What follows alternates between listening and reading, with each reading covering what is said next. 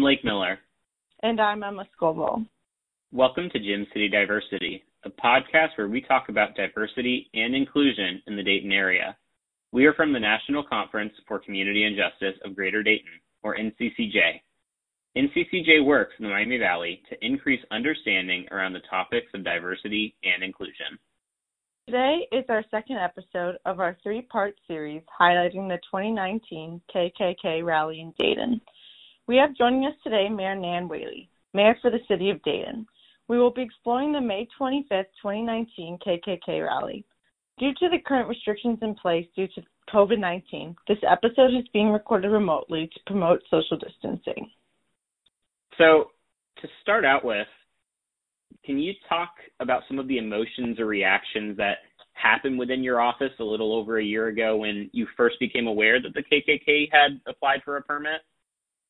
Yeah, I think for my office and my staff, it was really tough because it was something that we had to figure out how to communicate to the community that this wasn't our community. It was somebody coming from outside, and I think it was we would feel like some extremes in both because of the nature of the people that call the city hall, and so that is difficult. When I look back now and I think about it, it probably prepared us for the whole year in a way, right? Because here was this we thought was the biggest thing that was we were going to have to deal with that year, and it was probably one of the less major things, which is strange to think of, but it was something that we spent months on and spent months of time preparing and trying to do everything in our power to make sure that there was no violence that day. Sure. You mentioned kind of these citizens reaching out to the office. What were citizens saying? What were the things that you were hearing? Well, some people were very angry about thinking that we had control to allow them here. And, quite frankly, looking back, we would do a lot of things differently. You just don't know. You don't know what to prepare for because we hadn't had somebody like this come in from out of the community for decades.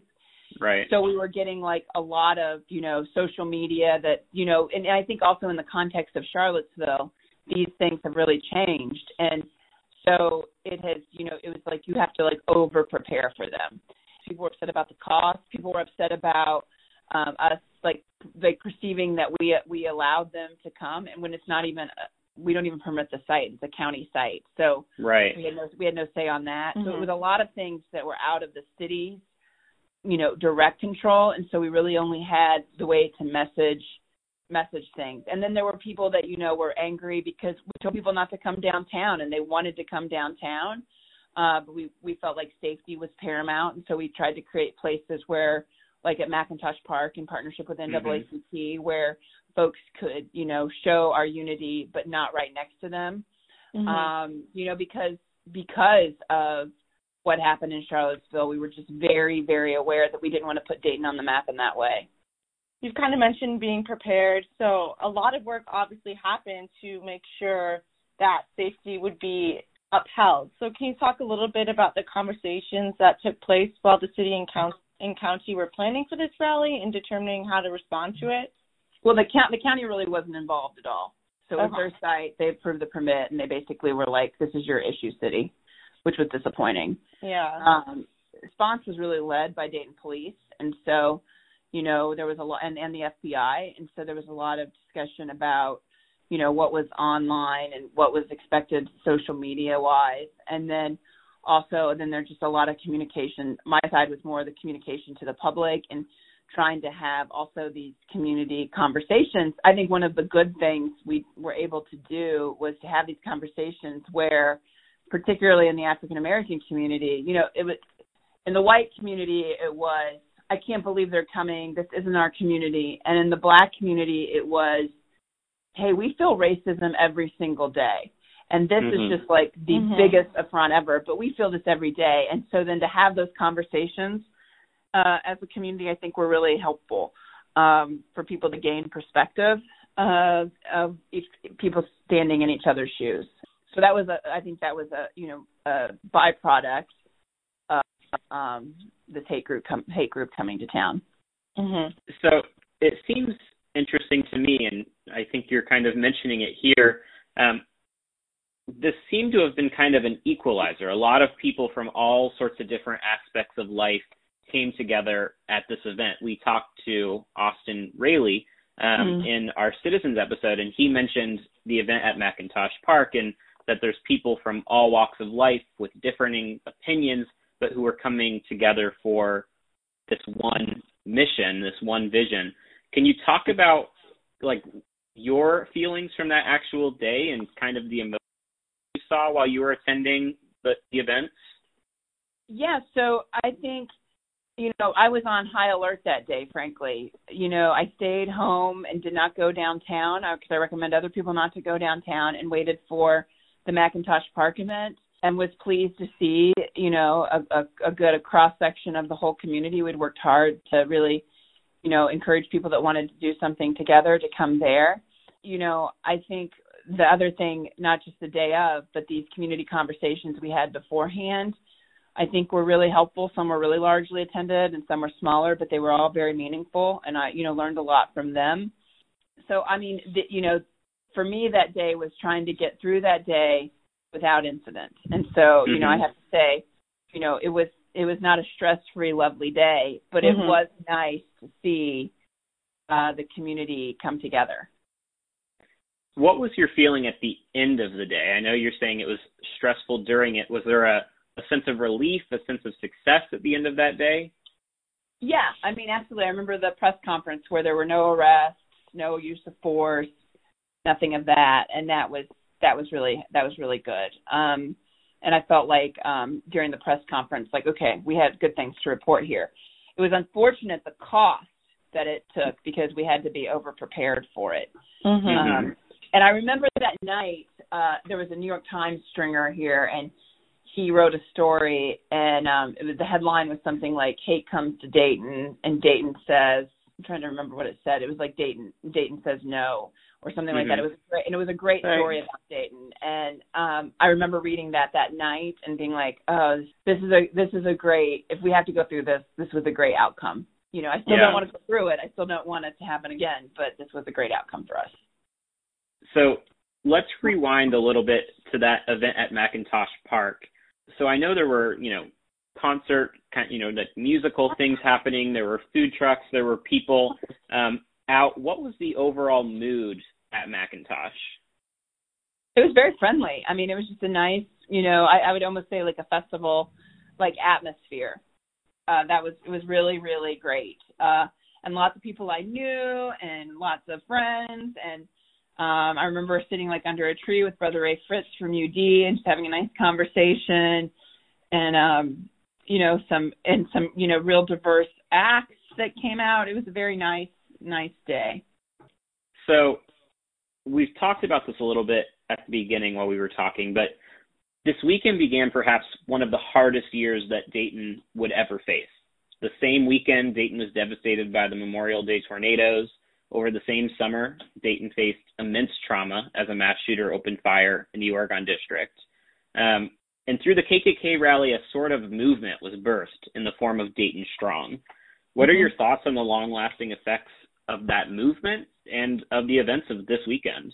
When I think back to that day, I remember thinking, this is going to be one of the toughest days of the year, and really it was not because what we had gone through had to continue to go through. So, it's kind of a little did we know kind of feeling. And I think when we're talking about it at City Hall, we've been talking about it this past week with different staff, that's really all our feeling is, this was the beginning of a year that was incredibly difficult for our community and staff at City Hall, what the city overall, the police and fire, and what everybody had to go through last year was incredibly, incredibly tough.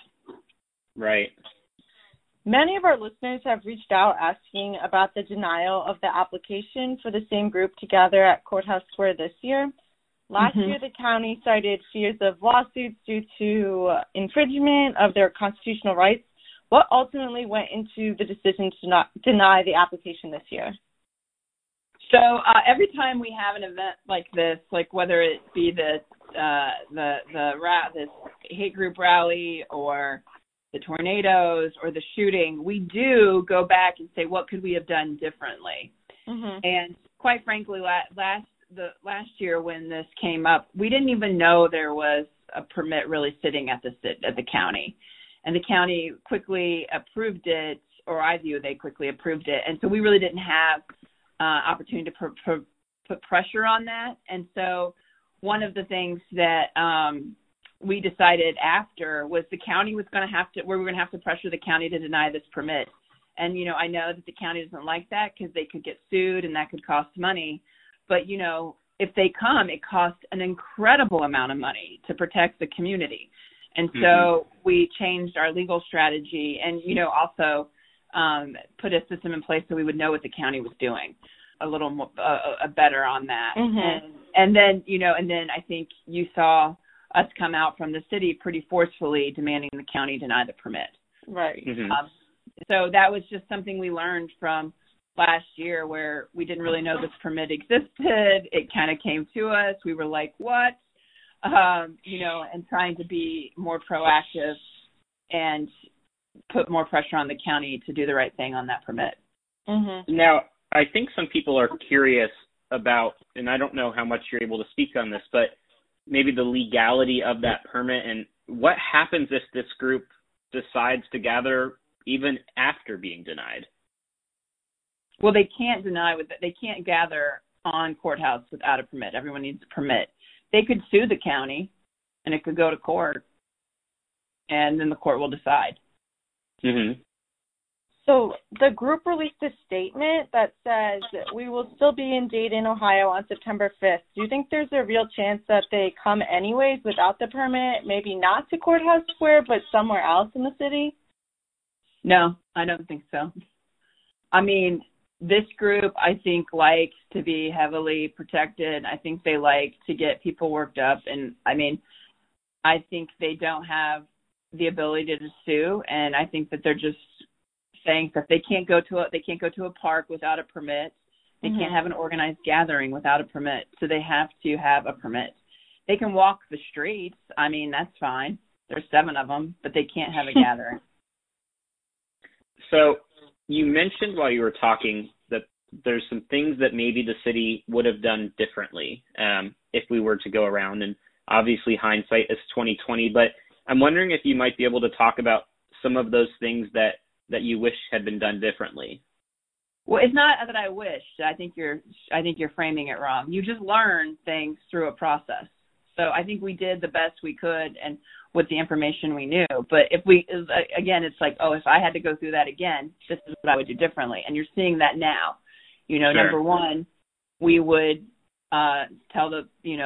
impress on the county the importance of denying the permit to a hate group.